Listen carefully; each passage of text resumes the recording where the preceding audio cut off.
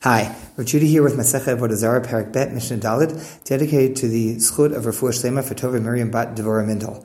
It's kind of funny how this works sometimes, but as I sit down to review this Mishnah and share it with you, I literally learned this topic in the Rambam with a Chavrusa early this morning, so I can tell you, if you want to find more about this, look in the Rambam Hilchot Ma'achalot Asurot, Laws of Forbidden Foods, Perek Aleph, Chapter 11, it's Halachot Tet Vav and Tet Zayin, 15 and 16. It's also in the Shulchan Aruch in Yeridea Kuf Lamed Hey, 135. I just literally was looking at it today, and then I sat down and I'm like, oh, this is the Mishnah this is coming from. Okay, so I reviewed the Mishnah, but I didn't realize that this was the Mishnah I was getting up to do today when I learned this early this morning. Noted hagoyim v'kankanehem v'yayin she'Yisrael kanus behem. Let's say you have a non-Jew's wine skin. It's a canteen of sorts made of animal skin to hold water, to hold wine, or they're jugs, and they've been using it for wine. And now a Jew wants to put kosher wine into the container. Asurin v'isurin isur hana de Rabbi Meir. It's forbidden to do so, and you're not even allowed to get benefit from that wine afterwards, says Rabbi Meir. What's the thinking? Rabbi Meir holds that there is some wine that's absorbed into the walls of the container, or the skin especially, and that mixes with the kosher wine, and that the same way that the non-kosher wine, the Gentile wine, the idolatrous wine, has a prohibition of benefit on it, so too it's now mixed into the kosher wine, there went that.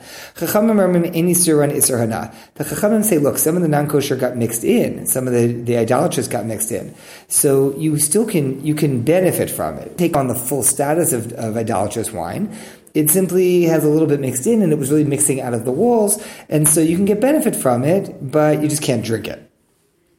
Hachartzanim ve'azagim shel goyim asurin v'isuran isur hana div Rabbi Meir. So what happens to when you make wine? So one thing to do is you eventually press the wine, and you're left over with skins and seeds. So the skins and seeds left over from wine that was made by Gentiles, what's their status? So the Rabbi Meir says, Rabbi Meir says isuran isur hana. They're usur and they're usur. They're forbidden even in benefit, because they were a part of non-kosher wine that was made for idolatry.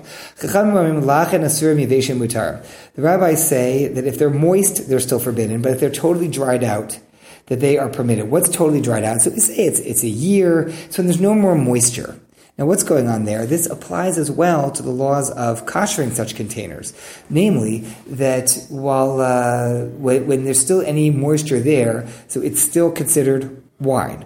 If it's totally dried out, or if one koshers it through heat, or some of you may be familiar with the practice of taking glass. Now, glass is not absorbent, but to be able to take glass and put it into a tub, like a bathtub before Pesach, and put it in cold water for 24 hours, then drain out the water, put it in cold water, drain out the water every 24 hours. So that's also mentioned in this topic as a way of taking things that were used for cold. So it's not used for like hot dishes, but for cold things such as a wine vat could be a way to kosher it. So these are all ways of getting rid of whatever was in the walls of the container. Okay.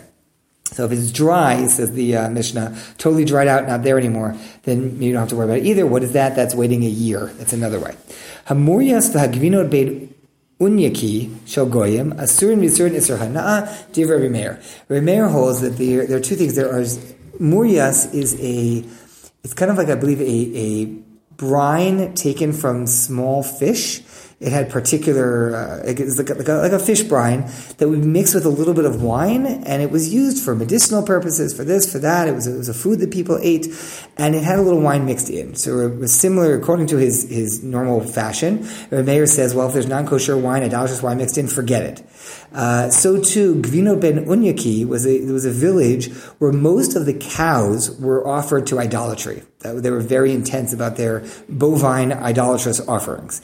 As a result, the concern was that if you buy cheese from there, made from milk from there, that the milk was from a cow that was used for idolatry, or that the rennet thrown in there was from a cow. We're going to get to cheese later on in the Masechta, but it was from a cow that was offered to idolatry, and that would forbid it even in benefit.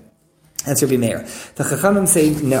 The cheese from there, as we'll see later on, the cheese itself is going to be forbidden to eat, but it's not a forbidden benefit. Why? Because the truth is that while most of the cows were offered to idolatry, not most of the milk offering animals were offered to idolatry. And there's other forms of milk. One could make goat cheese or sheep cheese or whatnot.